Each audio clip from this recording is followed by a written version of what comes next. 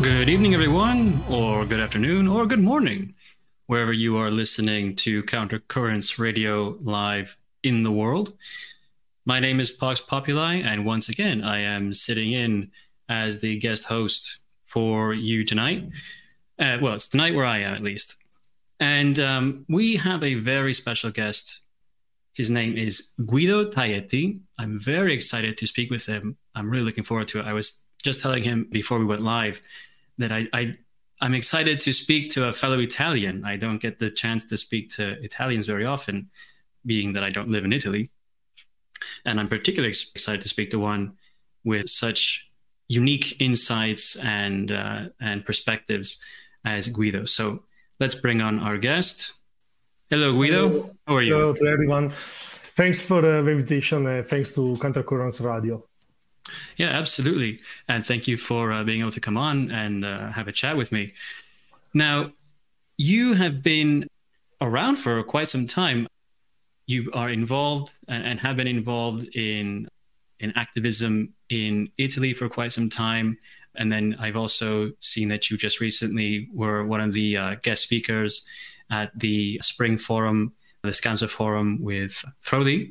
And you also, in 2021, wrote a book called Political Witchcraft. So before we get into the themes of your book and the work you've done in activism, just introduce yourself to the audience. For those in the audience who might not be familiar with you, just tell us a little bit about yourself and how you've got to this point. Okay. I'll be very, very short.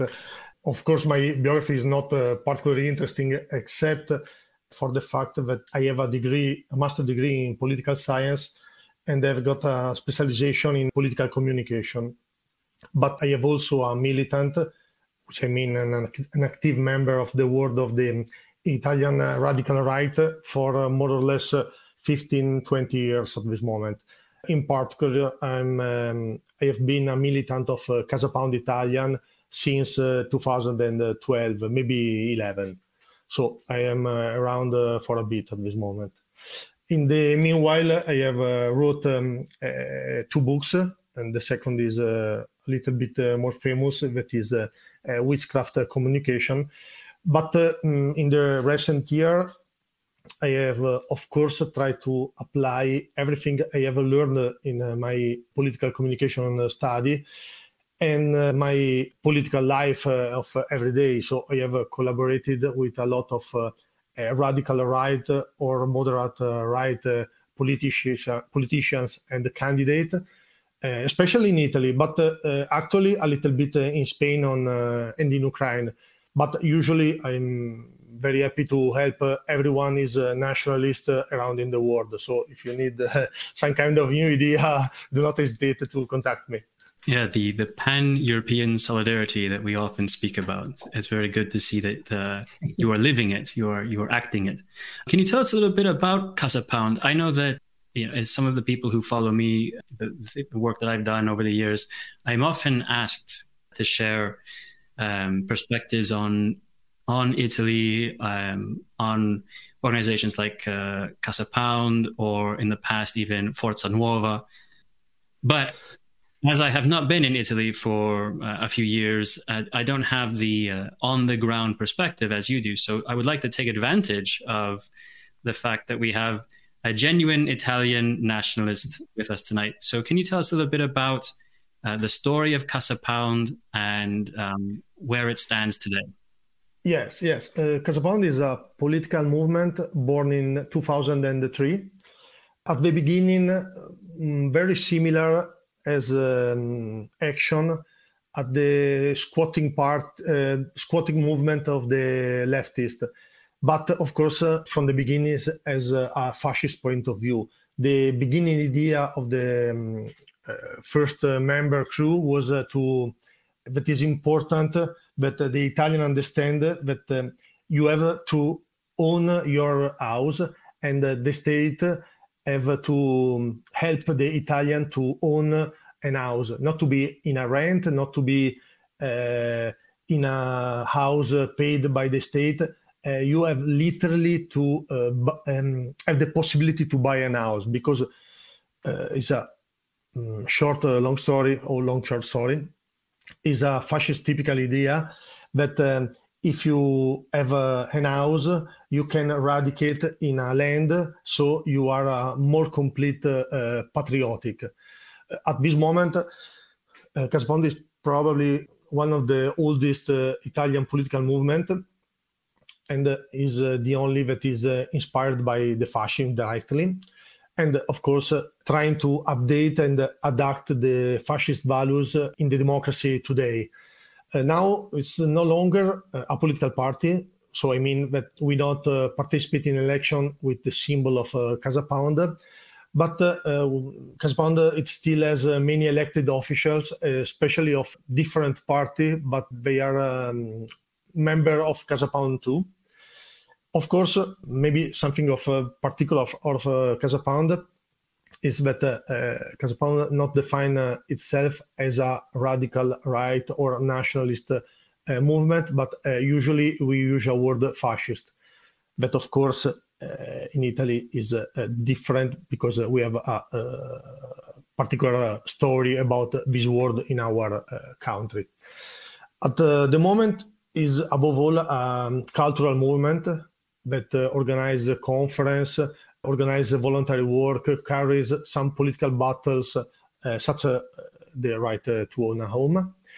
And at the moment, CasaPound has about 100 offices in the Italy, more or less one each city.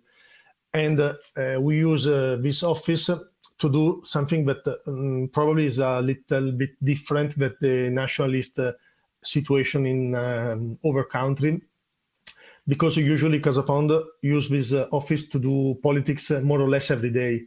In this office, you have a gym, you have a bar, you have a bookshop, you have a place where create a socialization.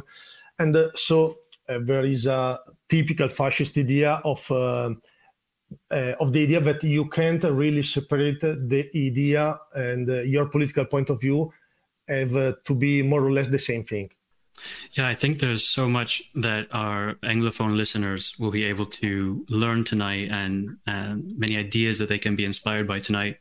In particular, the idea of the headquarters of an activist group not just being all about politics or pamphleteering, things like that, but actually becoming a central hub for many other things, many even social things, like you said. It's a bookshop, it's a gym, it's a place where people can, in a way, seek refuge from the ills and the problems of today's world. And I find it very interesting as well that the importance of owning a home and how that's central to traditional fascist modes of thinking. In a way, it's similar to a sort of Anglo-Saxon way of thinking, in that every man's home is his castle. I think, and I'm sure you are aware of this as well, that particularly outside of Italy, people's understanding of fascism is very inadequate. Let's put it that way. Could you take a moment to describe how fascism is understood in Italy, in the birthplace of fascism, and in the Italian context? Yes. Usually the problem is that the word fascist today is used especially by the enemy of the fascist. So, of course, they are not too much honest about the meaning and the story of the word. Today, often the word fascist means that you are strictly a racist, or simply that you are a pro-authoritarian point of view, which is completely not the case, because the fascist, it was a very, very, very complex movement with maybe too much complex, because there are a lot of contradiction and opposite point of view if you know in the deep the history of the movement. But it was not only a revolutionary movement, but a revolutionary movement who won a revolution and create and have to rule a state for 20 years. And when you have to rule a state for 20 years, you have to create a new elite, you have to create a way to think, you have to create a very complex point of view that now is quite completely unknown.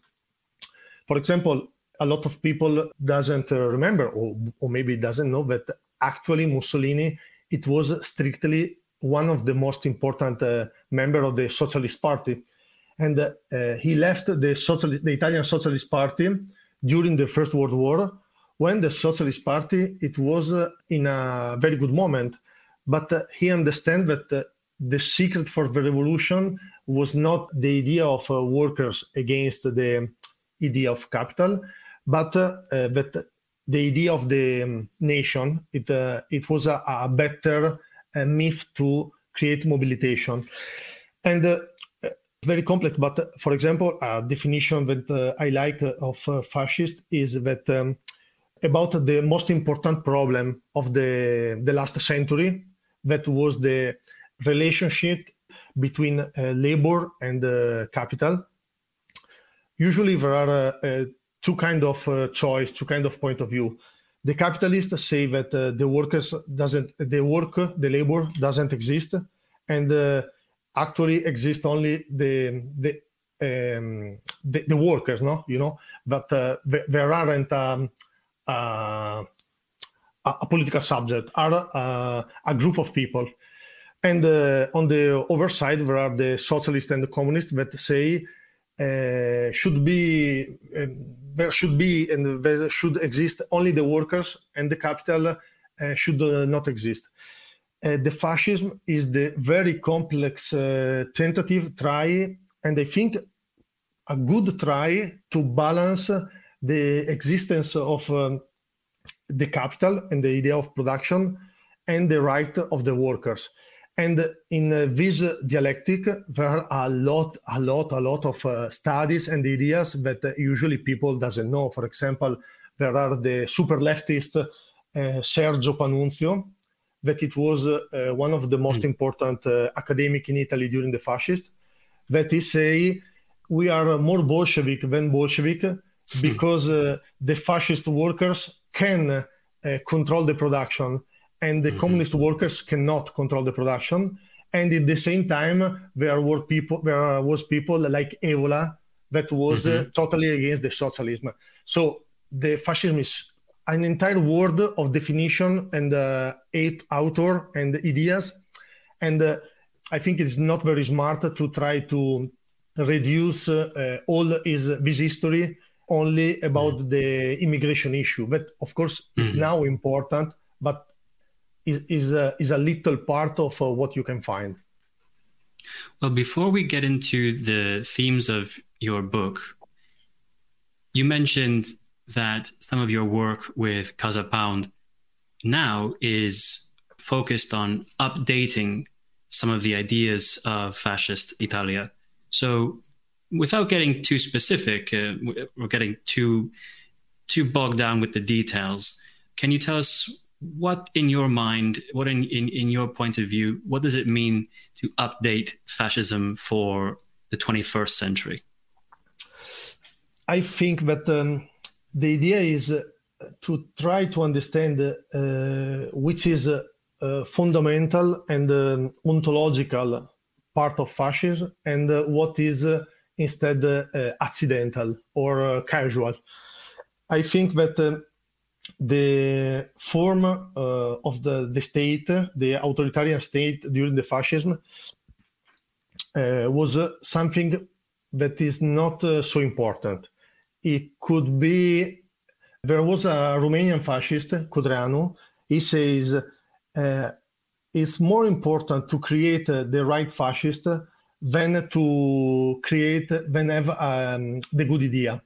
So I think that in this moment, it could be enough to be a school of men and to create a new elite, or to create the chance of a new elite.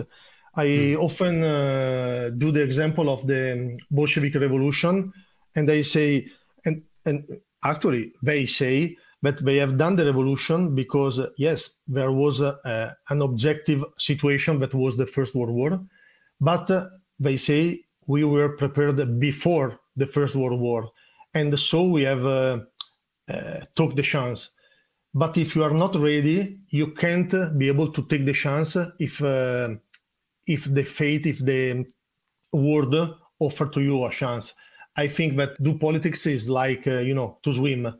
If your boat Mm-hmm. is sinking, it's too late to try to understand how it's possible to swim. You have to learn to swim before, and then you are able to survive when it's the moment. Or to be a little bit more violent, is like to win a fight in a bar. Mm-hmm. Uh, you have to be prepared before, because in that moment it will be quite late to understand how it's possible to win a fight. Absolutely. So in 2021, you published Political Witchcraft. That's the English translation of the Italian title. And the central theme is non-conventional political communication. And this is basically this is a manual that you have written um, in order to help, as you said, form these groups of men and prepare people to be ready to take the chance when these chances are available and offered for the taking. So let's get into some of the ideas that you present in this book and some of the practical advice that you give how to navigate the modern political landscape. So to begin, what is non-conventional political communication? What do you mean by that? The basic idea is that today the political communication take place at the 99% on social networks. But these social networks that we are used to see them as economic actors actually are both economic actors and also political actors with their own agenda. And in this moment, their agenda is very similar to the leftist, liberal, progressive agenda. So you are playing in a place not neutral. If a leftist create a marketing campaign for a candidate, they obtain some kind of result. But if you try to do the same thing as a nationalist, you can't obtain the same result because the social is against you. So the idea of political witchcraft is to analyze how some kind of radical actors has won in some particular situation, try to see some kind of pattern, and to create a sort of set of ideas that you can use.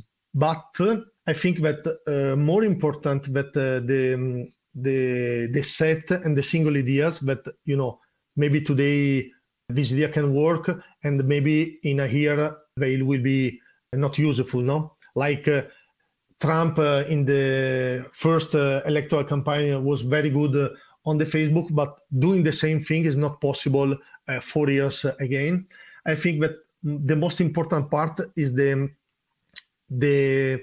idea, the theoretical idea that this social media has an own progressive agenda, and they are trying to create a situation of total political socialization.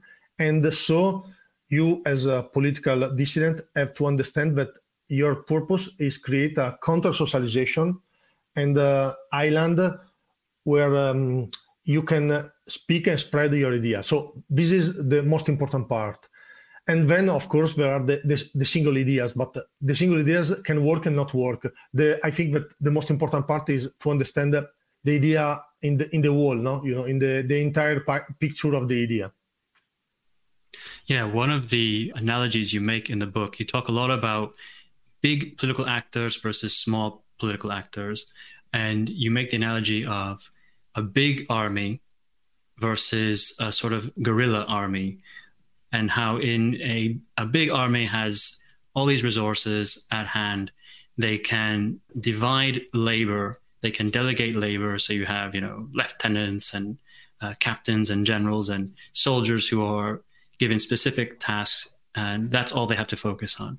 Whereas the small actor, the guerrilla army, every soldier in that army has to be adept at many different abilities, many different roles. And so I thought that was a very poignant analogy, because I often feel like we are living in occupied territory, and we are a band of rebels. We really are. And we have to learn how to do a lot of things. And I think that sometimes that's why we have these moments where it feels like we're still figuring things out and we don't quite know what to do. Well, it's true. We are figuring things out. Many of us are having to learn different skills and navigate different waters that we never really expected to. One of the themes that I found really interesting, amongst many others, was the idea of creating problems instead of trying to solve them. And I think this is something that our listeners will be very interested to hear as well, because we are so often looking at all the things happening around us, and it seems very demoralizing. And there are so many problems. It's almost insurmountable. How can we possibly solve all of them? And in your book, you mention that for the small actor, for the guerrilla army, if they want to have a presence in the modern world, and they want to have effective non-conventional communication, they shouldn't focus too much on trying to solve problems. They should, in fact, try to create them. So can you tell us a bit more about this idea of creating problems instead of trying to solve them? Yes, in particular, this idea is to hijack how the newspaper think. The newspaper are always to find the most emotive information, or emotive way to put a particular information. And if you propose a solution, first of all, you are putting yourself in a position where it's very, very easy to not able to realize, to maintain what you have promised, because usually in politics the problems are very complex, and they are not a logical problems. They are problems of force, of resource. So it's not enough a good idea, but you have to have the energy and the resource to solve the problem. Under a strictly communication point of view, is very, very, very easy, and less cost, less expensive, to indicate a problem, because a problem creates an urgency, and someone want to speak about this, and the media are more easily interested in give you attention, because the problem is something that help them to send attention and advise space and newspaper copy. If you try to be too much mainstream, you became too much similar the big party. But under the point of view of the elector, usually the normal people who have to vote is not too much, political engaged or political format. So if you are too much similar to the mainstream offer, they simply go to the mainstream offer. We in Italy see all the time this tendency where the radical right party, when it obtains a little bit of attention, they'll try to become a little bit too moderate, because it's more easy to be accepted by the political world if you are a moderate. But in this way, they usually lose the vote, because if I wanted to vote a moderate, I simply choose a moderate, and not a people who was a fascist or a nationalist and now is becoming a vote. And usually for a little actor, you have to choose the less expensive options, and indicate or create a problems is 10 times more less expensive than try to find a solution. Yeah, Or one of the sorry, examples. I'll do an example that I think that it could help to understand my point. If you check the LGBT and the gay propaganda, Hmm. Hmm. they literally are not interested to solve the problem. If you solve the problem of the gay, they have to create a new problem. Exactly. And this is a super efficient way to communicate. In Italy is super clear because we have an history of gay issue in a political system that is very short in confront of Hmm. USA. And so in my life, I have seen the people speak about the gay problem and say, yeah, we are gay and you treat us different from us. We want to be treated exactly like you. And 10 years later, say, okay, we are not gay. Now we are queer. And now we want to be treated separately and different from you. So the idea is always to create a problem, if never solve a problem, because if you Mm. solve a situation, you have not a purpose. Is uh, An- is the Another history of example that communism? you, another example, yeah, communism as well. They're all, the bastard children of communism. All of these things, the LGBT, and Yeah, another yeah. example that you mentioned in the book is feminism, the feminist movement.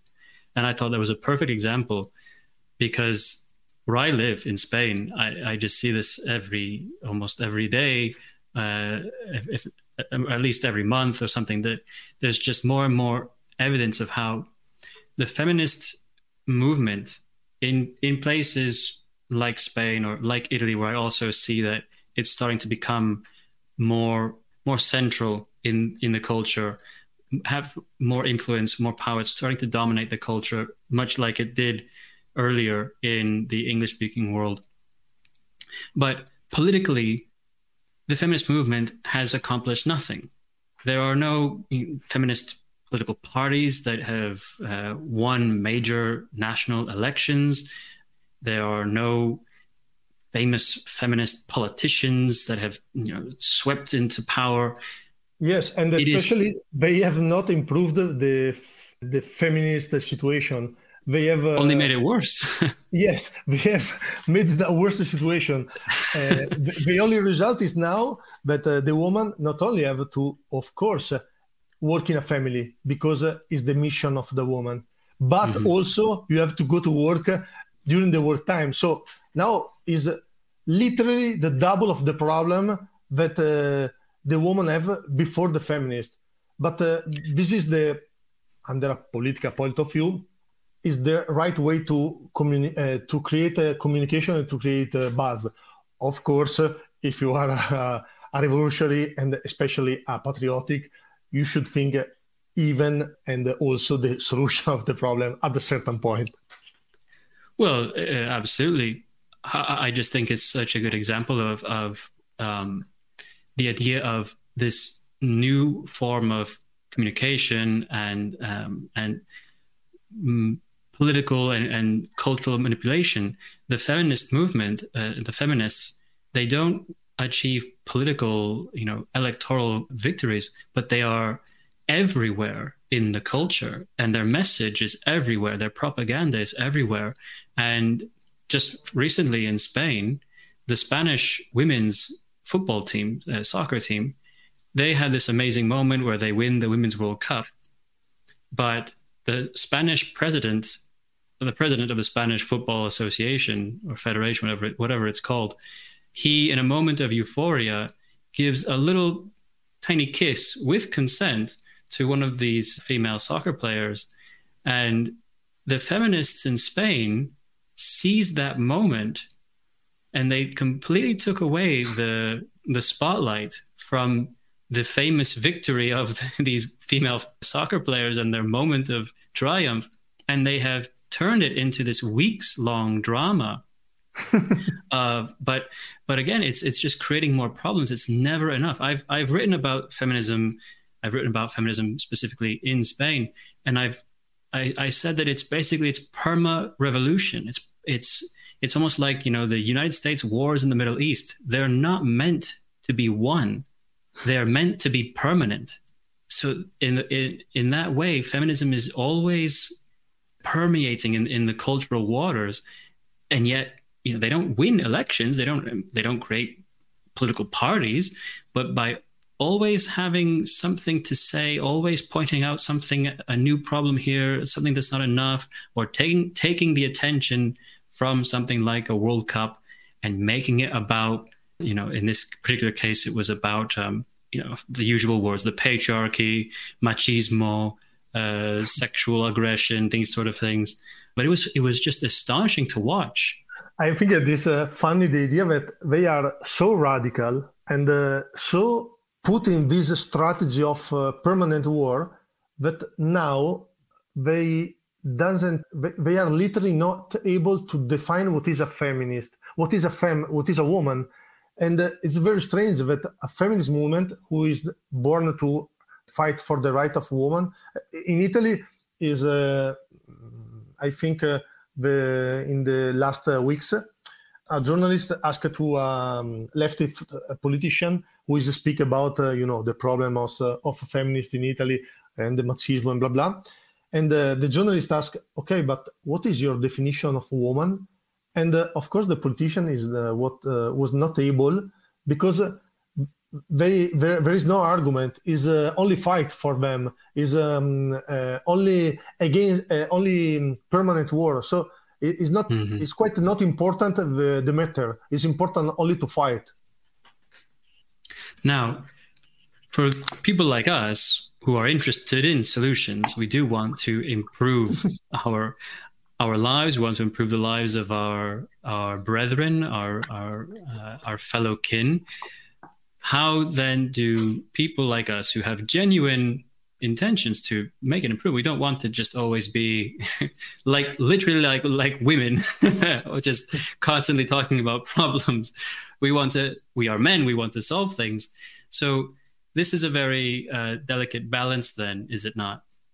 Yes, of course. But this is the problem of the politics in general, and is a bigger problems for a dissident, no? Because in this moment, the nationalist idea in the West, especially, are marginalized and quite at the beginning to be explicitly outlawed.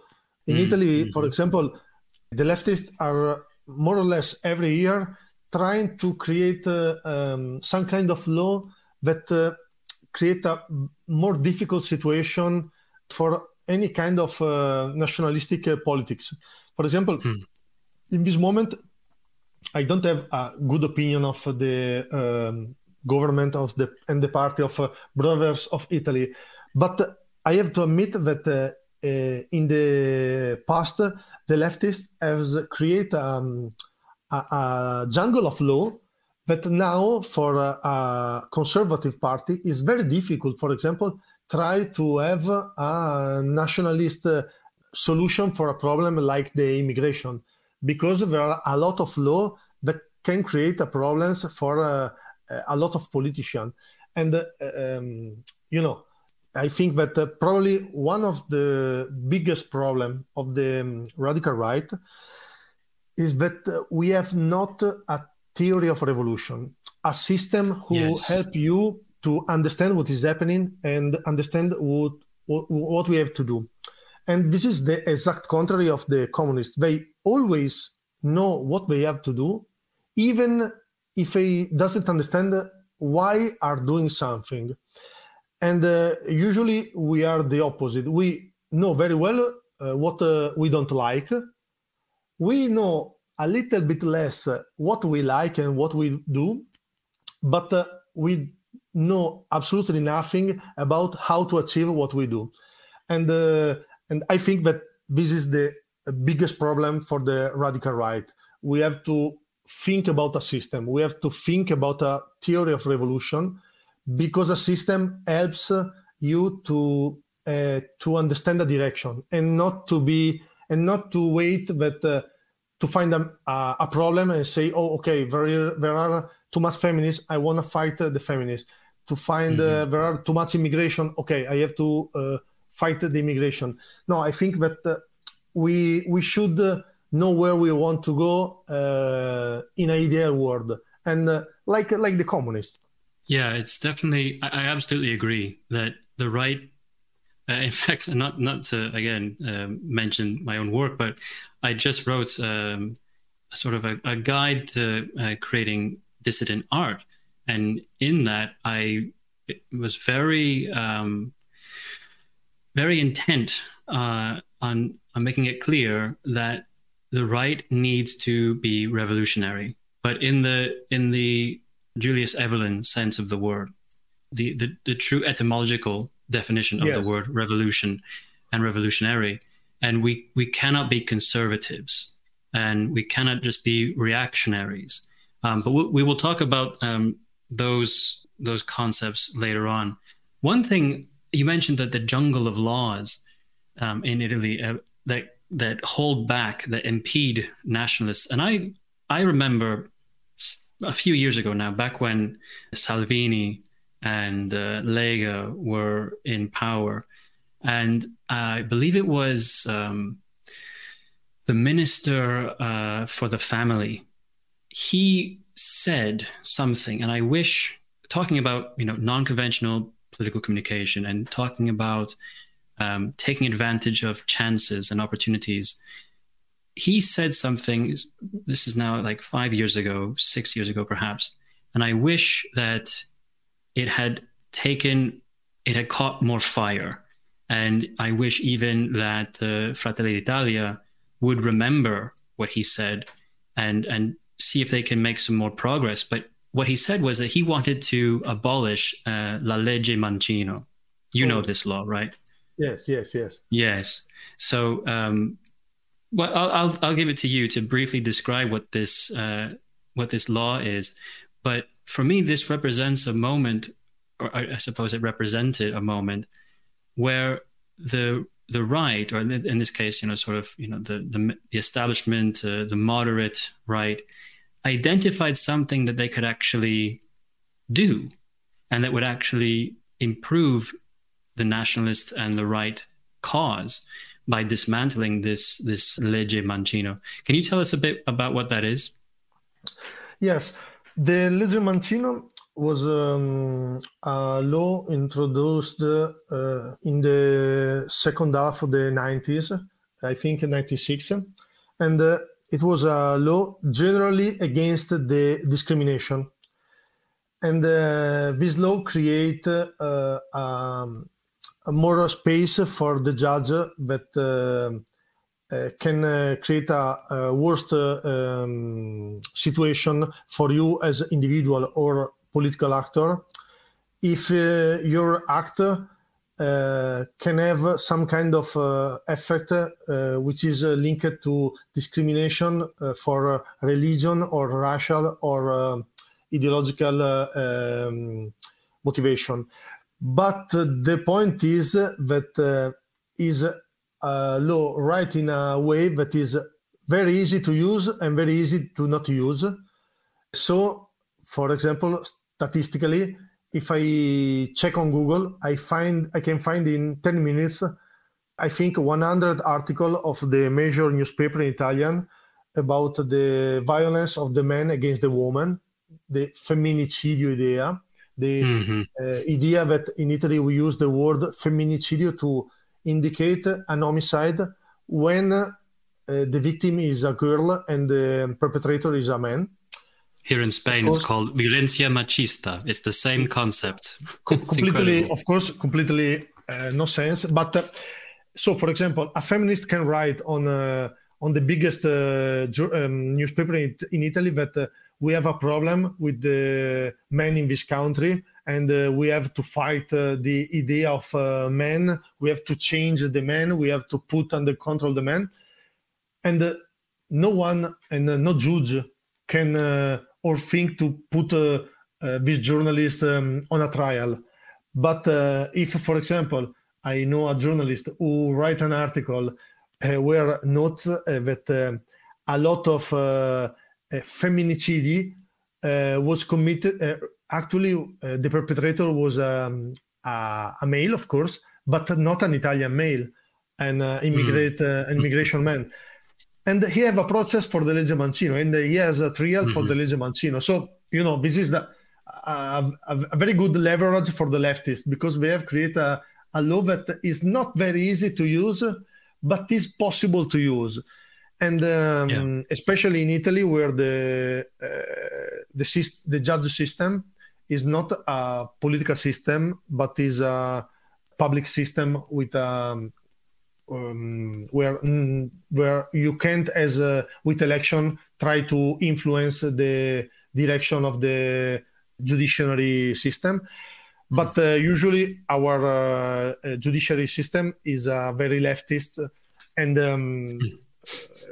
just for an interesting note, this is the output and a precise result obtained by strategy of the Italian Communist Party, that in the 70s try, as understand and as develop this strategy to occupy most part of the judge have to be communist.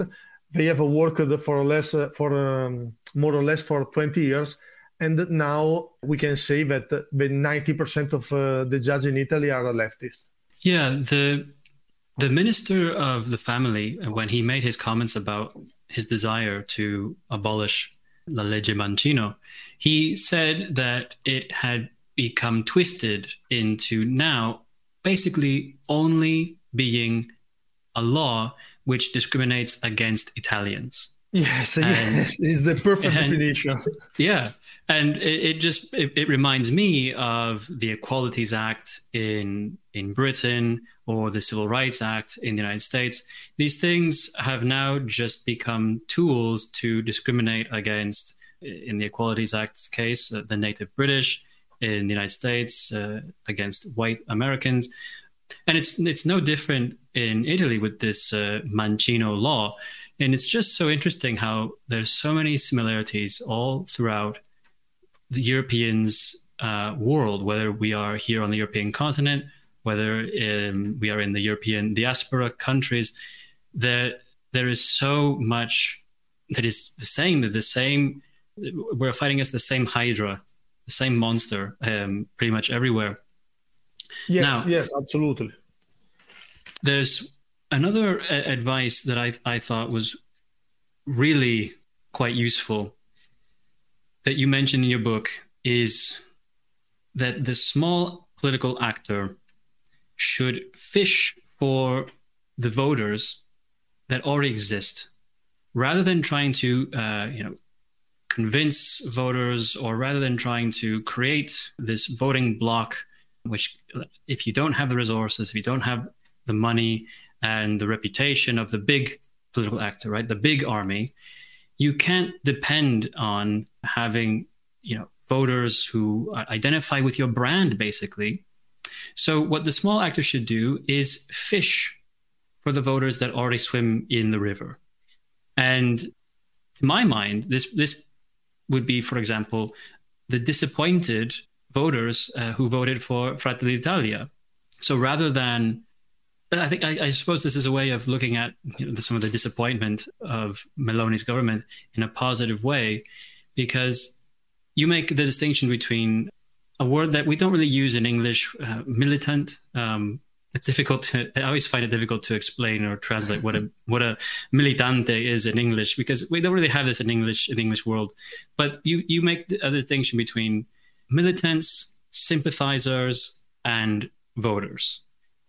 And with the voter, they're not really analyzing every political party's platform and looking at the differences.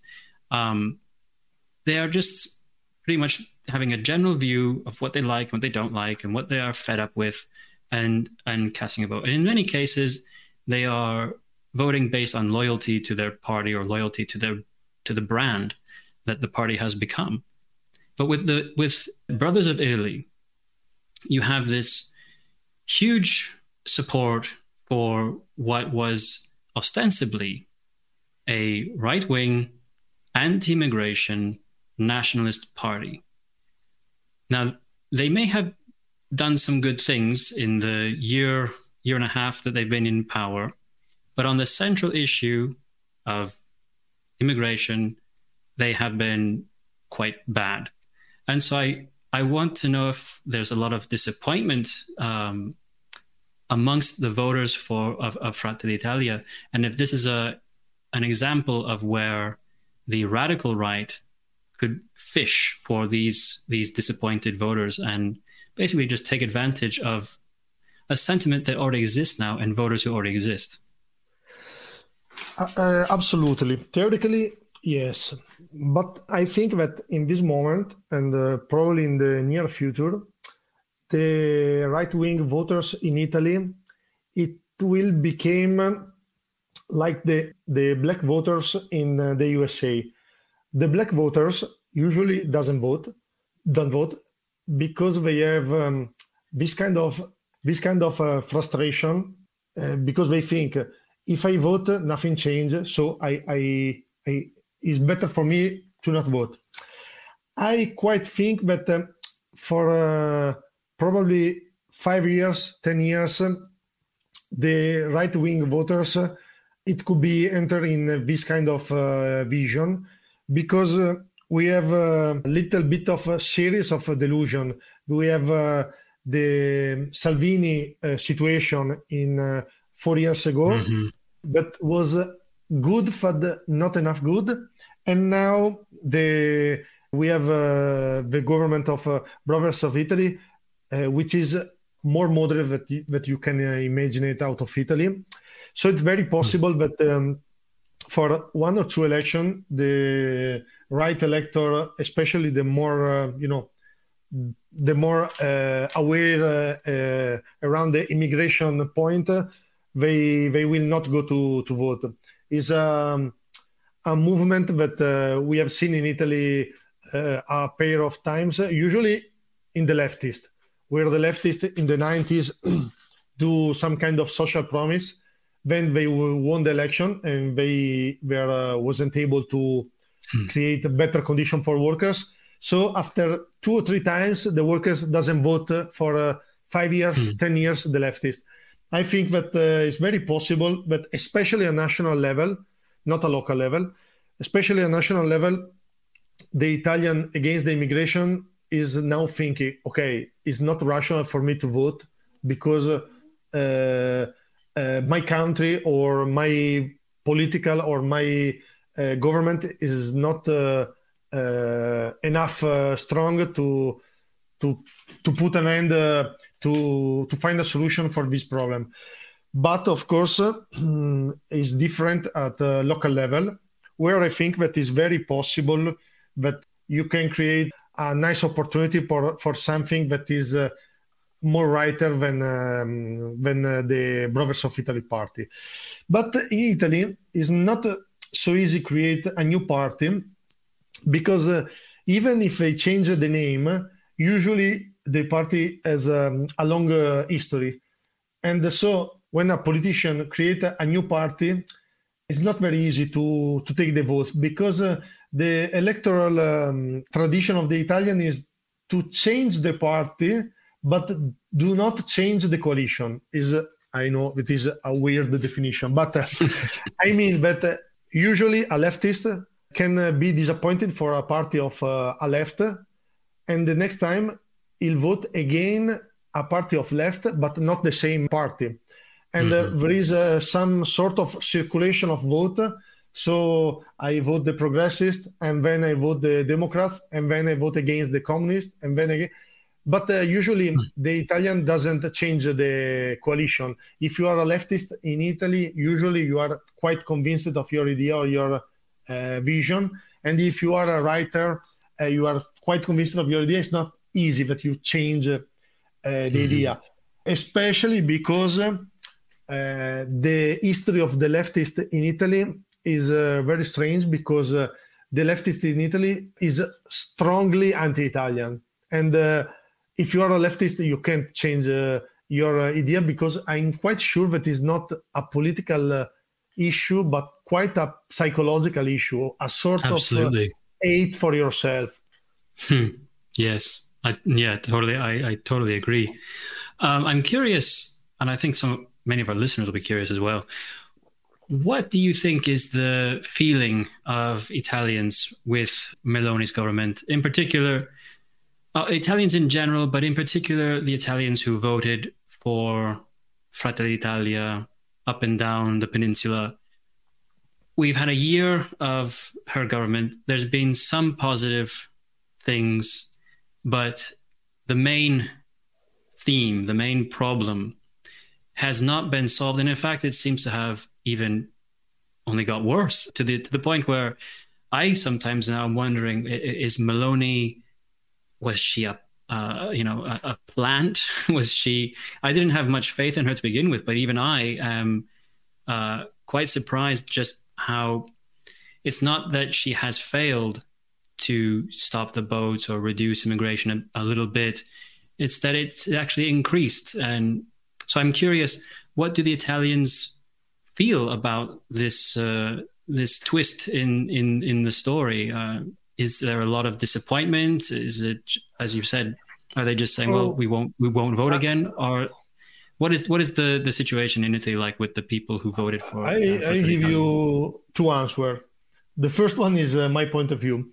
I haven't faith in the Meloni, but especially when the Brothers of Italy party has declared a very strange, has choose a very strange label in Italy to define themselves.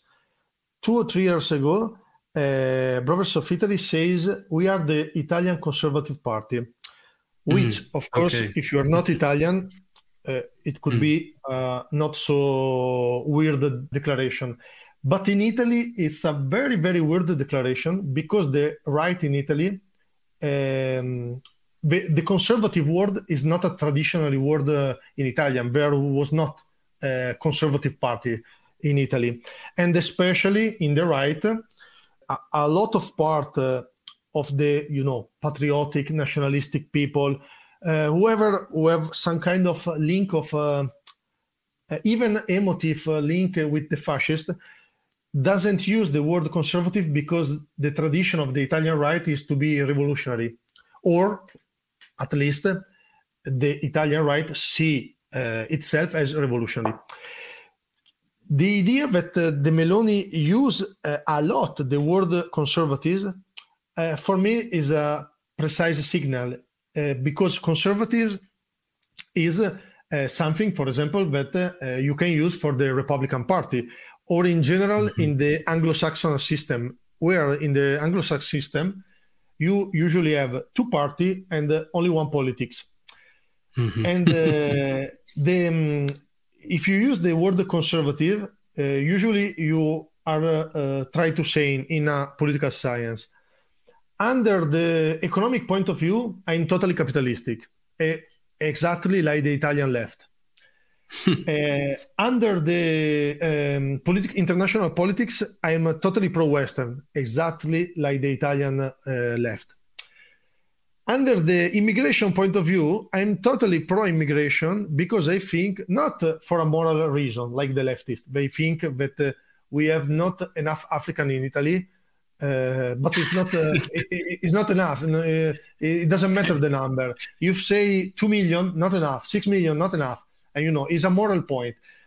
And but it's the same, because the conservatives say, okay, we are not in favor of immigration for moral reason. We are in favor of immigration for economic reason, because we need more workers for Italian productive system. First of all, is a lie, because we have unemployment, a rate of employment, especially in young people, 20%. more or less. Yes, that is, of course, and quite a third world rate. So we need everything, but not new workers. And I'm quite sure that in Africa, there are not so much people that are working here, and they are able to work in a modern economy like should be the Italian model. No, and that's why Confindustria had to build an academy in Ghana to train African workers to then import them into Italy to do Italian jobs. Yes, I It's have just wrote an article say, okay, maybe I am a little bit too much fascist, but you understand that you are using the money of the Italian workers yes, to pay yes. African workers to steal the worker of the Italian workers. I It's think that just is so the dystopian. most capitalistic and dystopian idea that even I prefer the leftists, that they think that we need African and we don't have to ask them to work. But it could be a little bit less dangerous. So, to be short, the only difference between a conservative and a leftist is the cultural point of view. If a leftist is, anti-patriotic, a conservative usually has a more patriotic narration. If a leftist is pro-abortion to 6 months, 9 months, 12 years after the birth, the conservative usually is a little bit, elastic. But I think that more or less is all here. We are finally obtain a system very similar to the USA system. We can do the election, we can go to vote. We have a lot of party, but we have only one politics. So yes, I was okay, going to they are say that this conservative, is but something that I've noticed, and it is very concerning for me. I've noticed that politics in Italy, but elsewhere as well, in Spain, it does seem to be becoming more like politics in the United States. And for example, we can remember Salvini and his multiple visits to Israel. Salvini kind of adopted the American conservative, the Republican position. You know, he took pictures of himself holding, firearms at a shooting range, like a Republican would do in, some rural state during his election campaign. You know, I'm a straight shooter. Vote for me, and here's me at the gun range, which just seemed very out of place. Now, it's true that Salvini did want to make some improvements to Italian self-defense laws and Italian laws surrounding the ownership of firearms. But these photo ops, they just had a very American flavor. And then, of yes, course, yes, absolutely. putting Israel on a pedestal, that's very, very American. We see Republicans debating on a stage with Israeli flags pinned on their suits. I want just to say something can help the people to understand how is changed the political system in Italy and how we are became today to a sort of American system. In the 90s, during the first war of Gulf against Saddam Hussein, the leader of the fascist party, because in the 90s there was the Italian Movement Social Party, but it was the MSI, the party founded of the fascist defeat under the Second World War. He goes to Iraq and he met Saddam Hussein, and he says, okay, there is a part of Italians that are against the USA and we are with you, Iraqis and Saddam. Of course, nothing happened. But only to understand how much is changed the Italian system now is completely impossible to think something of similar. Only 30 years ago, I have seen an important Italian politics literally go during a war to an enemy of the USA to say, okay, we are with you. I Or think even that more recently, remember when Berlusconi was quite friendly with Gaddafi and there was good relations with Libya? oh yes, he was a That was maverick. even just 10, 15 years ago. I Yes, was yes. living in Italy at that time. That was I think about 10 years ago, maybe a little bit more than that. And then, of course, the United States and the French as well decided that Gaddafi was no longer allowed to be on the chessboard, Lies. and so they removed him. Another thing about the Italian conservatism, and I totally agree with you that it's just such a strange term, particularly in continental Europe. It's the same in Spain as well. The conservative, no, hardly anyone. In fact, in Spanish politics, liberal, actually means fascista. It's considered, if someone says that you're a liberal, it means you're on the right. And conservatives are considered to be, yeah, like you said, just sort of more elastic leftists, more or less. But what I noticed also with this Americanization of Italian politics and the Americanization of Fratelli d'Italia was how Meloni, particularly, focused a lot on family values. And I think that that was how she was able to, well, first of all, I mean, everything nowadays, the mainstream establishment media, everything in their eye is far right, far right, far right. We see this even in Ireland, just, peacefully protesting against the government decision to send 300 Afghanis into your village. That's far right.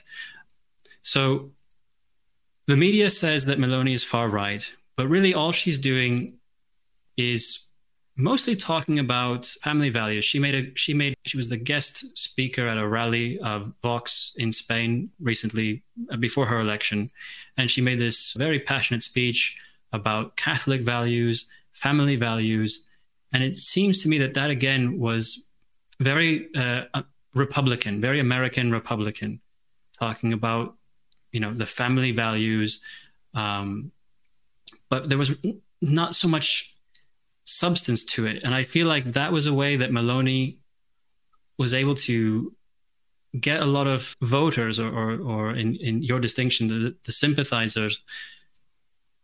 But to me, it just reminded me, it smacked a lot of American style Republican politics. But there's Yes, not a lot of but substance to it it. is it's totally true, and I think that she has chose this kind of flavor, this kind of family narration. But the real reason is that she know that about a lot of issue, she has the same position of the leftist, so she can't do an election on the economic point of view because his position more or less are the same of the leftist. She can't do an election speaking about international politics because more or less she has the same position on the leftist. So she have to choose a issue where there was a different. It's like in the USA. Often when I speak in Italy, it's hard to explain that in the USA, a lot of electoral campaign is about the personal life of the candidate. In the USA, you can speak about what you have done when you was in the college. Have you smoked marijuana in the college? In Italy, for a long time, this was completely no sense because we have this kind of flavor, extremely politics, because we have politics extremely radical. The chief of the Communist Party is not important. Is personal life is important because he's the chief of the party, and I struggle to explain that in America you have to speak about the personal life because the issue are the same. So if you can't say we have a different point of view in economy, we have the same point of view in the social, we have the same point of view in a lot of things. The only difference is I have done Harvard, you have done Yale, and Harvard is better than Yale. In Italy, 20 years ago, it was completely impossible to think. Now, more or less, we are not at the same level of the USA, but I think that will be soon here. Well, so this is a concern for me.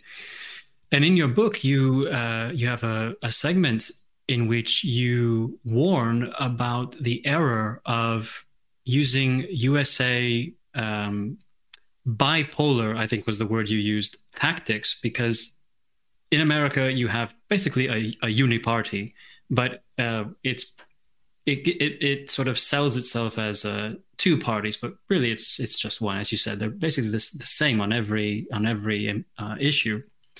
But ostensibly, you have these two parties, and it's the same in the United Kingdom. You have two parties. Whereas for a country like Italy and many other countries in Europe, there's a plural party situation. And you warn about thinking too much in these sort of American, or I should say perhaps Anglosphere terms of the bipolar, the two-party system. And yet, it seems as if with the Americanization or the Angloization of politics, even in countries like Italy, this is going to be harder to avoid. What do you think about that? Yes. I think that is uh, probably in Italy everything is start at the end of the Cold War, because of course until the 90s, we have a communist party who literally speaks about Bolshevik revolution. Of course, we all know that we are Italian, we don't do revolution. But at a narrative level, in the 90s, they continues to speak of a revolution. And in the meanwhile, you have the Movimento Sociale Italiano, the post-fascist party, who literally speaks about fascist revolution or create a law proposal that it was quite literally the proposal of Mussolini. And then, when the Cold War ended because the Soviet Union collapsed, immediately in Italy we have seen something very strange, that all the party, and it's very strange because we have not liberal and capitalistic party. We have the communist, we have the fascist, and we have the Democratic Christian Party, who was absolutely not too much capitalistic. It was more Christian social point of view. So yes, you have the right of private property, but we don't have to have poor people in Italy. Just for an example, to help the people to understand, in Italy in the 70s, the one of the chief of the Christian Party, Amministratore Fanfani, create a law, the Fanfani plan, and the state builds 500,000 of house for all the Italian, because they doesn't want Italian homeless. Fun fact, Fanfani was a professor during the fascism of fascist economy. So I'm quite sure that he still was a fascist during the 70s. But okay, this is another question. But what I mean, that is in Italy, in the end of the 80s, we haven't a liberal party. We haven't a capitalistic party. And when the Cold War finished and when the Soviet Union collapsed, everyone understands that now there are only one alternative, that is the capitalistic system with the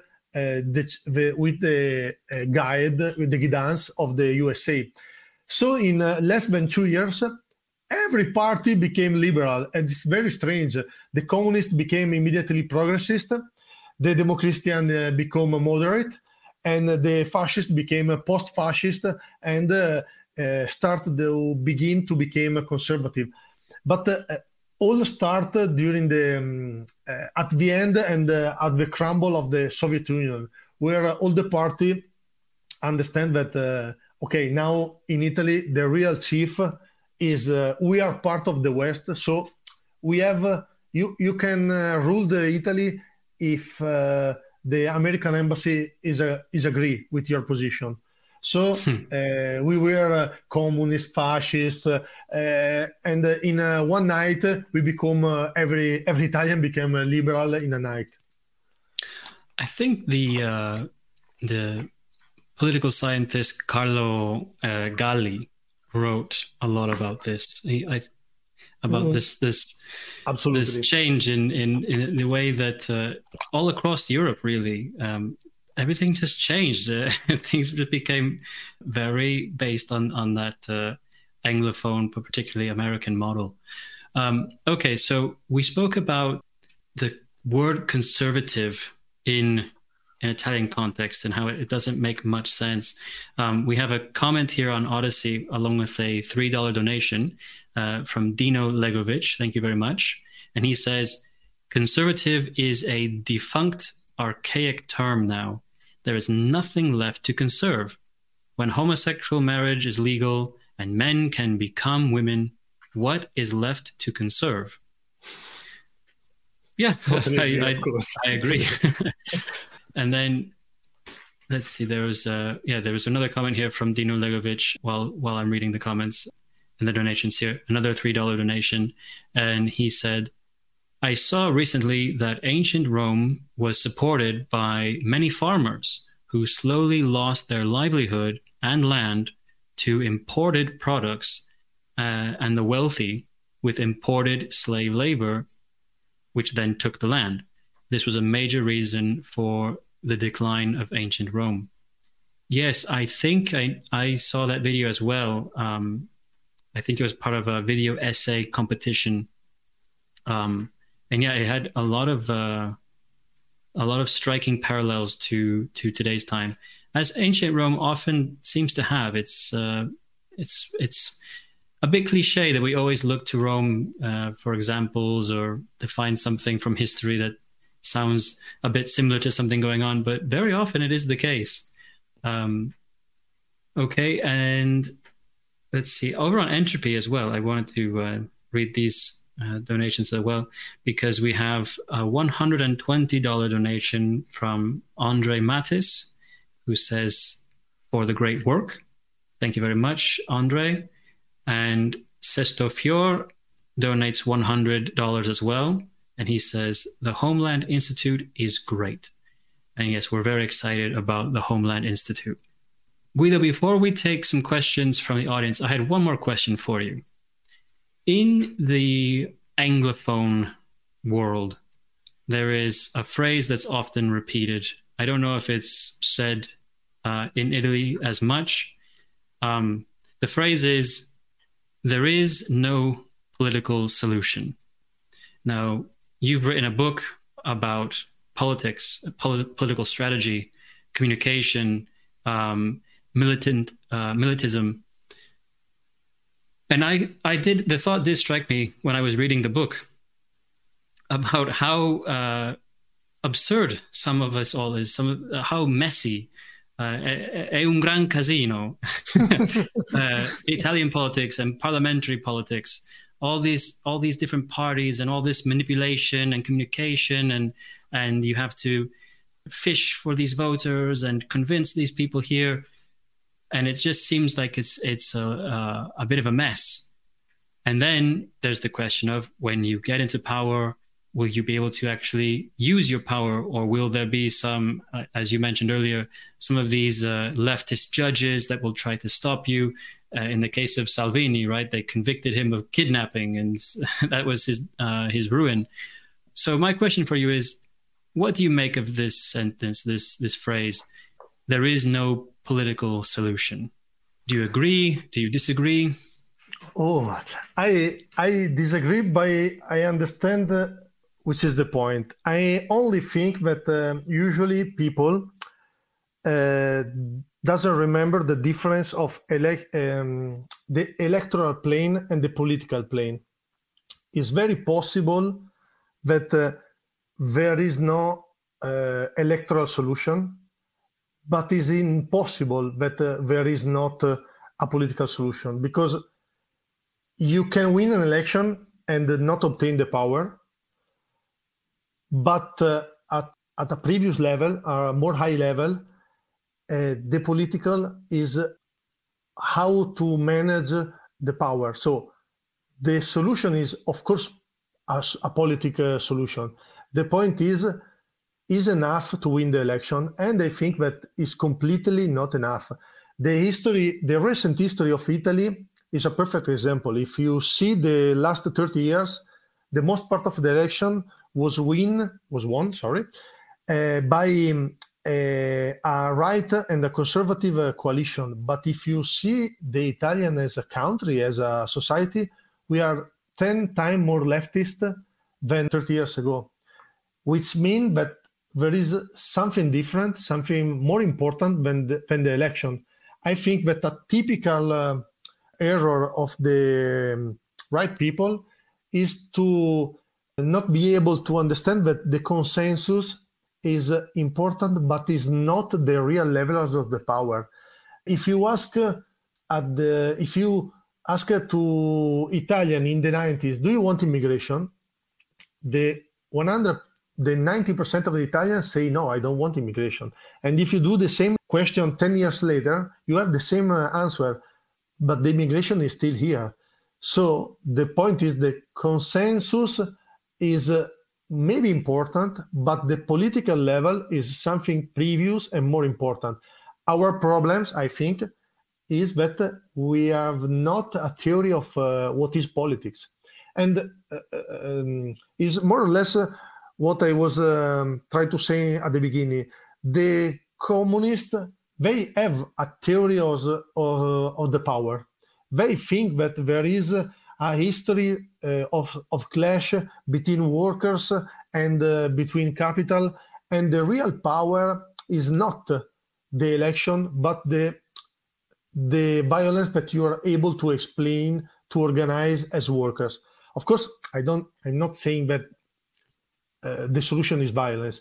I'm saying that the solution is not think, okay, if I win the election, I can change the system. Trump has won the election and is not change the system. And I think that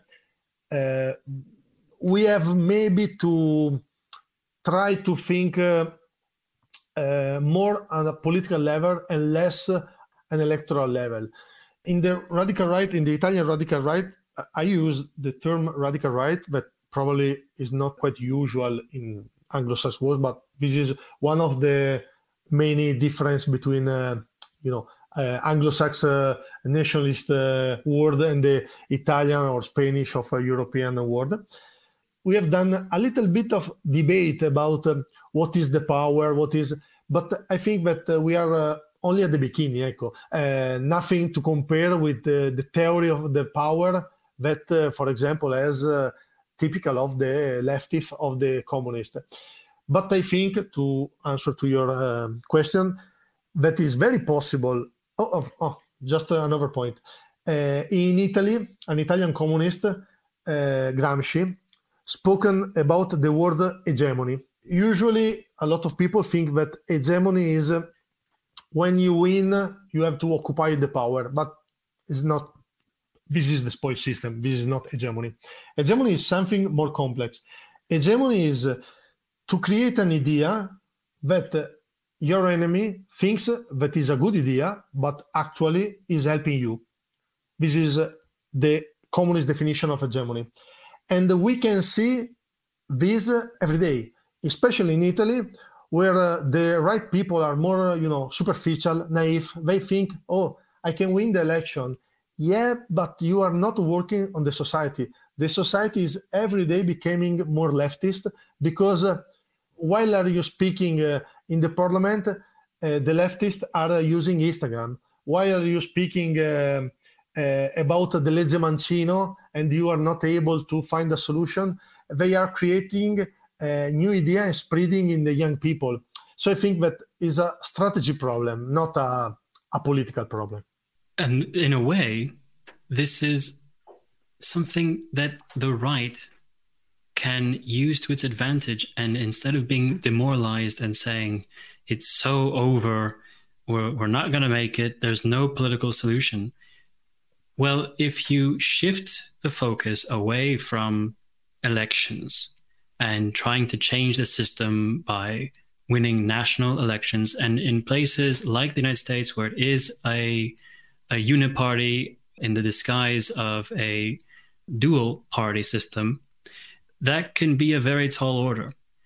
But if you shift your focus to the meta-political, if you shift your focus to, like what you said, sending your messages through the culture, through the society, through Instagram, or as I recently wrote about in two of the last two articles I wrote, were both about the importance of the right, the radical right, which I think is a term that the Anglosphere should use more often as well. Enough of this dissident right or conservatives, things like that.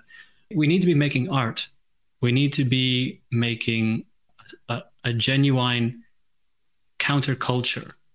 And through that, you are going to shift society and shift pockets of society and shift the opinions and the perspectives of different age groups, different generations.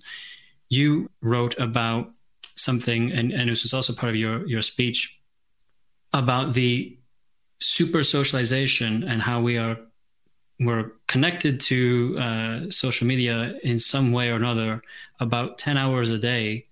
And as you mentioned, 30 years ago, if you asked an Italian if they were in favor of, the kind of immigration that we're seeing today and from the places that we are seeing that it comes from, no Italian would have said they were in favor of this. And in your article, you give another example of how someone in Italy today over the age of 30 most likely does not identify as, transgender or non-binary or any of that. Whereas the generations younger than 30, well, they are increasingly interested in these things or identifying with these things. Well, how does that happen? Well, because the younger generation is constantly on TikTok or constantly on Instagram, and this meta-political structure and these meta-political really propaganda is everywhere on those platforms. It's not that, and this is true also in the United States as well. The Republican Party is quite successful, and in the United Kingdom, the Tories they've been in power for 13 years over there. They're immensely successful with the elections, but look at where the culture has gone in those countries. How did that happen? And so I think people on our side of things get very demoralized and say there's no political solution because we're not focusing on the right part of politics. And that's what I think your book is really helpful. It's about shifting that focus to areas where the right can actually have a lot of impact, a lot of effects, a lot of influence. Yeah, I think the focus on winning elections and things like that, it has become a bit of a distraction. And I suppose it's because sorry, go ahead. No, I totally agree. In Italy, maybe we have a little bit experience than in different countries because the history of the radical nationalism in Italy, born very soon after the Second World War, we have seen a fascist party. And we have seen that you can go quite well in the election, but nothing changed really if you don't understand that the power, that the election are only a single leverage in a very complex system full of leverage, and you have to try to understand which are the different leverage that you are not able to touch in this moment. Yeah, absolutely. This is why, for me, ultimately, I would just love monarchy. So we don't have to worry. We have the monarch. I truly do not have to worry about the political views of my neighbor. We know who's in charge. We know who makes the decisions, and there's nothing more to it. You mentioned Codranu earlier, and I think he had said something once about how there might be bad monarchs, but monarchy itself is good. You can have a bad monarch, but you cannot have bad monarchy. But I can think that we can see under strictly a political point of view. I doesn't want to speak about the Catholic, but if you see the Catholic Church as a state, is literally a state, the oldest state in the world, and he has this kind of model. You can have a bad pope, maybe 10 bad pope, one after the other, but the mechanism is very good. The mechanism, it was life 1,000 ago. Every different country in the world is collapsed, and now they are a little different, but they are still here. So I think that this could be a very good point. Well, it's nothing practical or realistic. I mean, we have to live in the world that we live in. I don't expect a return to monarchy anytime soon in a restoration of the House of Savoy anytime soon. No. In Italy, especially, it will be the worst case in the world because our royal family was not under an ethical point of view a good example. Maybe Mhm. different countries with different tradition could be a little bit perform better than Italy. What do you think is in you might know this, but in the English speaking world, and also I think in Italy, I'm half Italian. I've lived in Italy. I speak, and I know that Italians they can sometimes have a low self esteem, and Italians even have this saying every now and again. They have variations of it that Italy would be the greatest country in the world if it weren't for the Italians. Um, and I don't know if you've heard this or come across Yes, yes, this. yes. And then outside of Italy, it's often thought that Italian people needs a strong ruler. Democracy, parliamentary politics, that sort of thing. It's not the best system for Italians. Italians need a strong ruler, whether it's a monarch or whether it's a dictator like Mussolini. What are your thoughts on that sort of stereotype? Oh, I totally agree. Under under an anthropologic point of view, every town in Italy, maybe because every town has a long history. Now, for example, I live in Turin, and Turin more or less have quite 2,000 years. So you create a cultural modern, some kind of cultural pattern that are very strong. And an anthropological point of view, the Italy is, like the Libya. If you want to go in the same direction, you can't ask which is the opinion of the Italian, because if we are 10 in a room, we have at least 12 opinion. And I think that probably this one of the reason why the Mussolini government rule so well the Italian, because he understood that you can't really try to convince and speak the Italian. You have to be a little bit more direct. And Mm, another thing that I like to say when I speak with someone that is not Italian, that is very strange for a non-Italian to understand. That is, of course, when we have lose the war, the anti-fascist can become the ruling class because they have helped the Anglo-Saxon that, under our point of view, were the invasor. And so, for this reason, our elite, political elite, from the Second World War today, has a long history of to be cultural anti-Italian, because at the beginning mhm, they were chosen by a sort of compromise between Soviet Union, United Kingdom, USA, and now this kind of influence is a mental pattern of our ruling class. And mm, of course, our ruling class is born on the body of the dead fascist. So mm, the anti-fascism is a very important theme in and a very important issue in our political system at the narrative level. But what is very strange to understand, that you can understand only if you live in Italy for a little bit, at that the society and the state, the officiality and the reality are very separated in Italy.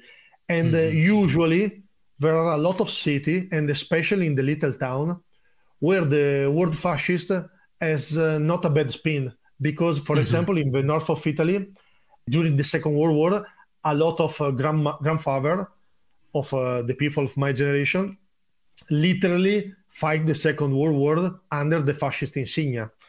mhm, Or, for example, I live in Brescia, and we were the center of the Repubblica Sociale di Salò. And so I think that is very strange that usually if you read a newspaper in Italy, you read a lot about anti-fascist. And if you listen to political Italian politics, everyone say, "Oh, we are more anti-fascist than you," etc., etc.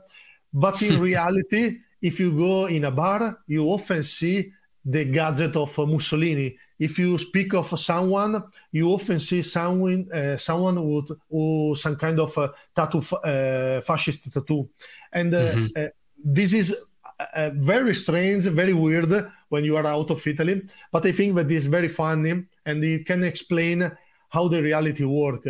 When you have the power, of course, you can control the newspaper and the official narrative. But actually, if you go in a real bar and you pay a bottle of wine to a grandfather of someone, he can say, "Oh, during the '70s, I was with the radical right, and they have shot a pair of time to the leftist." It's very similar in Spain as well with Oh yes, yes. with the legacy of Franco. Okay, so let's get some questions in on Odyssey or some questions sent to the entropy. But as we wait for those questions, just to continue on with the thought that we are discussing right now, I think one of the reasons why Italy needs a strong ruler, whether it's a dictator or a monarch or a god emperor, is because of the many differences amongst Italians and the Italian people. Now, I'm not an ideologue. I really do identify with that the old G.K. Chesterton quote where he says that basically, if your ideology allows a man to buy a house, grow some cabbage, meet and fall in love with a woman, marry her, and have children, then I'm on the side of that ideology. If your ideology impedes a man, prevents a man from doing those things, then I'm against that ideology. And it's the same for me. I'm not really an ideologue, but on one position where I might be less flexible is ethno-nationalism. And I do believe in nations, and in the most ancient definition of the word, going back to the definition that was provided to us by Herodotus of what is a nation. And there are many nations in Italy. If you think of the linguistic differences and even some of the heritage in some parts of Italy with the Norse and the Celtic admixture, there's parts of Italy where they speak language, their local dialect. Really, dialect is an improper term. They're completely different languages. I don't understand if someone speaks a dialect from Sicily or if they speak a dialect of Sardo from Sardinia. I don't understand what they're saying. And I think, Mussolini was very firm in this unification of the modern Italian nation state, and even in areas going into outside of the modern Italian borders, parts of modern day Switzerland, Austria, where people speak Romansh and things like that.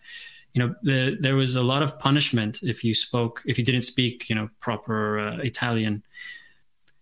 So I'm curious, what are your thoughts on secession movements in Italy?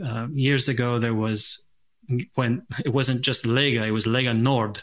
There was a secessionist party, really. It's since changed. It's no longer concerned with that. You write about this in your book. But originally, Lega Nord was a northern secessionist political party that ironically became too successful for its own good and couldn't actually maintain itself and its secessionist ideology, because it had to, as you said earlier, become moderate in order to stay on the political scene. And so it had to kind of abandon its separatism. But there's still separatist movements in Alto Adige, in Sud Tirol. What are your thoughts on the Italian nation state, or these, even in Spain as well? This is a very hot issue with Catalan separatism or Basque separatism. What are your thoughts on these issues and how they relate to the Italian need for a strong leader? The Italian is quite curious that in uh, as you have said, there are a lot of different identities, very, very strong. But in reality, only the Lega North, was able to enter in the political arena. And a little bit, there was the party of the Sardinian secessionists. But I think that it was a little bit strange because, yes, they are, under a cultural point of view, very different culture, more under a folklore point of view, and but in the democracy they became especially a system to obtain a lot of votes, but without have the responsibility to actually rule. And the real problem of the Lega Nord, of the North League, it was that, as you have said, it became too much successful, and they literally take too much votes. So they have to choose or to try the secession or to say, okay, we have a joke and it's not possible to do a secession, and we try to obtain better situation for the north of Italy. And it was a very strange history. The issue under the party was very true, because the north of Italy usually is more richer than the center of and the left and the south, but is really for a long time really underrepresented in the elite ruler of Italian. So it was very easy for this party say, we pay the tax for all the Italian, but we can't rule for ourselves. But to create a secessionist movement and to create a secessionist is literally like to do a revolution, is the most difficult issue that you can try to obtain in a political process. And actually they only were politicians. They want to obtain the votes, but they want to obtain the struggle. And so the project collapsed, and the Lega Nord tried to become a sort of anti-immigration party, and but try to transform in something different, because is today in the world of today, do a secession is like to do a war, and is not very easy. Is very possible, but probably is more easy to do a revolution than a secession. Absolutely. And I have said on some occasions, particularly when there's a debate amongst people on the dissident right about ethno-nationalism versus a grand imperium, a sort of pan-European, even including the European diaspora countries, a white imperium. And one thing that those in favor of this vision of a European imperium will say is that it's Faustian. It gives European man a vision. It gives him something to fight for, something to dream about. And my response has always been, well, I think we're on our knees right now. And so we can't really be thinking of grand empires and a white imperium when we're on our knees. So it's not very realistic. Meanwhile, as you said, there are some real possibilities of these separatist movements. Some of them, like Lega Nord, were quite right-wing, even fascist. And then now we have the Catalan and Scottish and things like that, which are very globalist and leftist and progressive. But I think that, as you said, today in today's world, a separatist movement, a secessionist movement would be revolutionary. And I think actually this is the Faustian vision that could inspire European peoples. Rather than striving for this grand imperium, instead striving to take back their identities, take back their culture, and break away from these superpower institutions that really don't have their best interests at heart, and these kind of house of cards nation states that are products of the 19th and 20th century. I do think that there's a romantic element to that. But again, practical things, the practical realities of the world are very different. Um, But okay, let me. politics is a matter for people with dream. I do think so. I think sometimes, particularly nowadays, everyone's dressed in suits and talking heads on television, and as we said, um, a lot of the problems from whether you're in Italy or Spain or Britain or the United States, it seems like we're all facing the same problems. We're going through the same difficulties, looking for solutions that could work in any of these places. And so it's all a bit samey. Everything is kind of bland and boring. And I think that politics is lacking that romantic element that was there perhaps in days gone by. All right, let Yes, me there take a was look. a political scientist in Italy that say that today the politics is more and more becoming administration, Yeah, which yep, which means managerialism, managerial politics. Yes, absolutely. Hmm. Who is that? Who was that? Who said that? I think that it was Marco Tarchi, Okay, that name I'm not familiar with. who is uh, one of the most important in Italy, a friend of Alain de Benoit. Okay, But very good. I can send you something. All right, I look forward to it. Very good.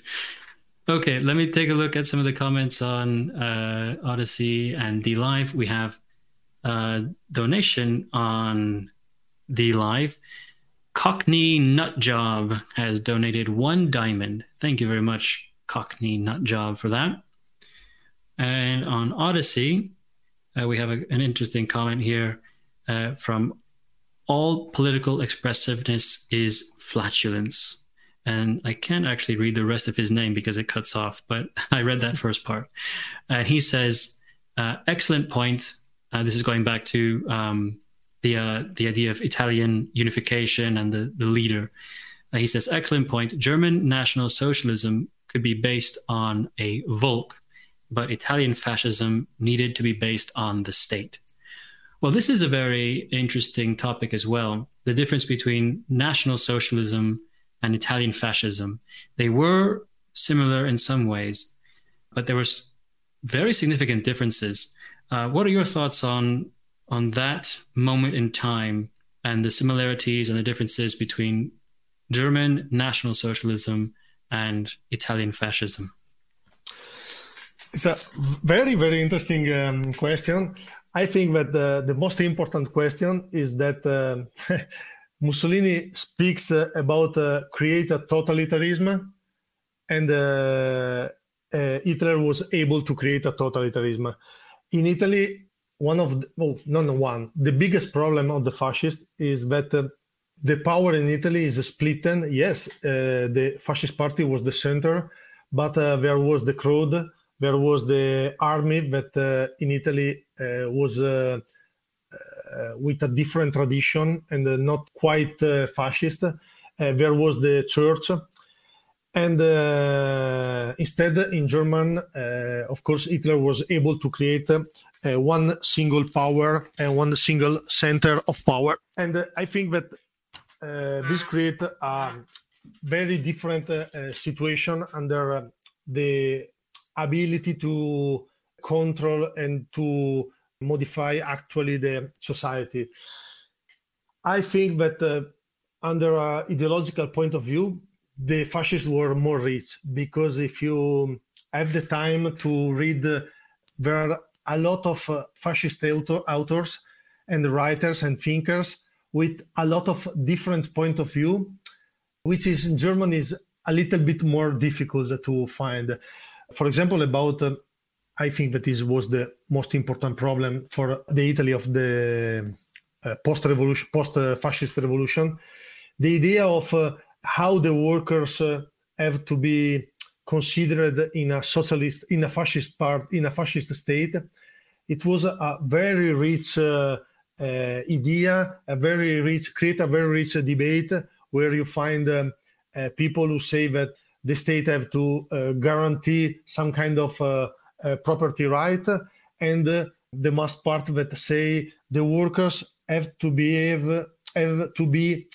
every day more fascist and more prepared, and have to be forced to improve until they will be able to control all the production without the capital. Or there is the idea that every workers in Italy have to become a soldier. And I think that in Italy, even during the fascists, there wasn't this unique power that usually we are used to think. But it's very possible that this is one of the reasons why after the Second World War, all the rule class in Germany was killed, arrested, or put out of the power. And in Italy, instead, it was not really possible because there were too much current in the fascist party. And so it was not possible to eliminate, for example, all the fascists, because there was a famous speech of the Taietti, the leader of the Communist Party, that he say, okay, but there are a lot of fascists that has the idea that more or less are communist idea. And the churches say, okay, but we can't treat them like enemy because they were the best alternative, and the alternative of the fascist was a Bolshevik revolution, anti-Christian. So we have to be a little bit more. And it's very possible that this is one of the motivation why after the Second World War in Italy we have seen a fascist party, and in Germany it was impossible. And this fascist party create a condition where, for example, is the reason why, for example, today in Italy, CasaPound has a single office in every single city in Italy, is because there was a post-fascist party for 50 years until more or less the 90s. So there was a lot of people that have had the possibility to speak about this theme, to create a sort of new ruling class, a little ruling class, create a newspaper, fanzine, group, and they literally create a micro niche in the Italian society that let them the possibility to exist today in a system that I think maybe only in Spain we can see, but not at the level that we can see in Italy. Okay, we're coming up to 2 hours on tonight's stream. So the time flew by. I really enjoyed speaking to you. Like I said, I was very excited to speak to an Italian nationalist, an Italian radical. I hope it has been an interesting conversation for our listeners. Guido, to summarize, to leave your final thoughts, what would be your message to, in particular, Anglophone radicals, Anglophone dissidents, Anglophone nationalists? What would be some of your advice? What would be some of the key topics you would like to leave us with? I think that first of all, we have a lot to learn. We as Italian to you as Anglo-Saxon, and vice versa. So I think that it could be a very good idea in future to link and share more idea and experience, because we are living in a moment where it's very possible that more or less we are facing the same enemy and the same problems. And as a main point, I want to underline that I think that the first step is to try to understand on theoretical level, on a systemic level, what is happening, and to work to create a theory of revolution, theory of what we have to do, like Lenin say. And I think that it's very possible that one of the first step is if our enemy is able to create this sort of super socialization, we have to work to create a counter socialization with a different way, with a different situation. But I think that it would be the very first step. More metapolitics, more art, more Yes. memes, more everything. Okay, Thank well, you. Thank you. Absolutely. It was a big honor for me. Thanks. no, it's been an honor and a pleasure for me. Thank you to everyone who tuned in on the live on Odyssey. Thank you to everyone who sent in a donation, a question, and a comment. We always appreciate it. Without those, we truly cannot do this. We cannot do this without your contributions. So thank you very much, all of you who make them. Thank you as well to Reed Johnson, our tireless moderator. Once again, a fantastic job making sure that the links are shared and the chat rooms on both Odyssey and the Live go smoothly. It's been, like I said, an absolute honor, an absolute pleasure to talk with you, Guido. I hope we get to chat again sometime soon. And Absolutely. Absolutely. I would say to all of you who listen tonight, where can they find you? Do you exist in the metaverse in this super socialized world? Can they see any of your work? Yes, at this moment, I am working. First of all, it's very possible that soon you'll see an English version of my book, Stregoneria Politica, Political Witchcraft. And I think that it could be a very good book for English Anglo-Saxon world. And if you want to find me, you'll find my YouTube channel, Progetto Razzia. But if you write on Google Guido Taietti, more or less you can find my channel and my social media, and you can write here, and I am very happy to answer for every your question. Fantastic. Yeah, I do encourage, even if that's great news that your book will be translated to English.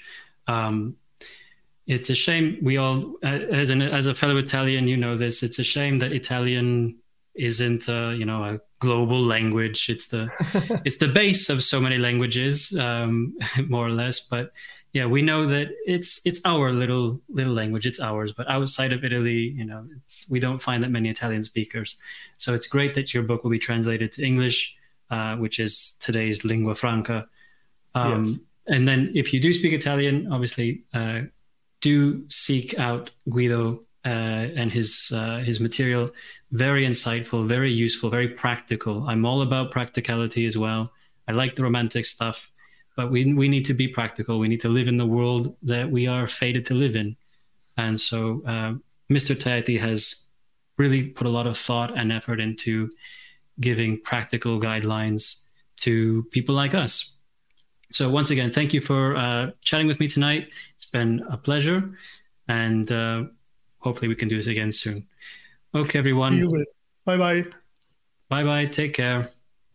Bye bye.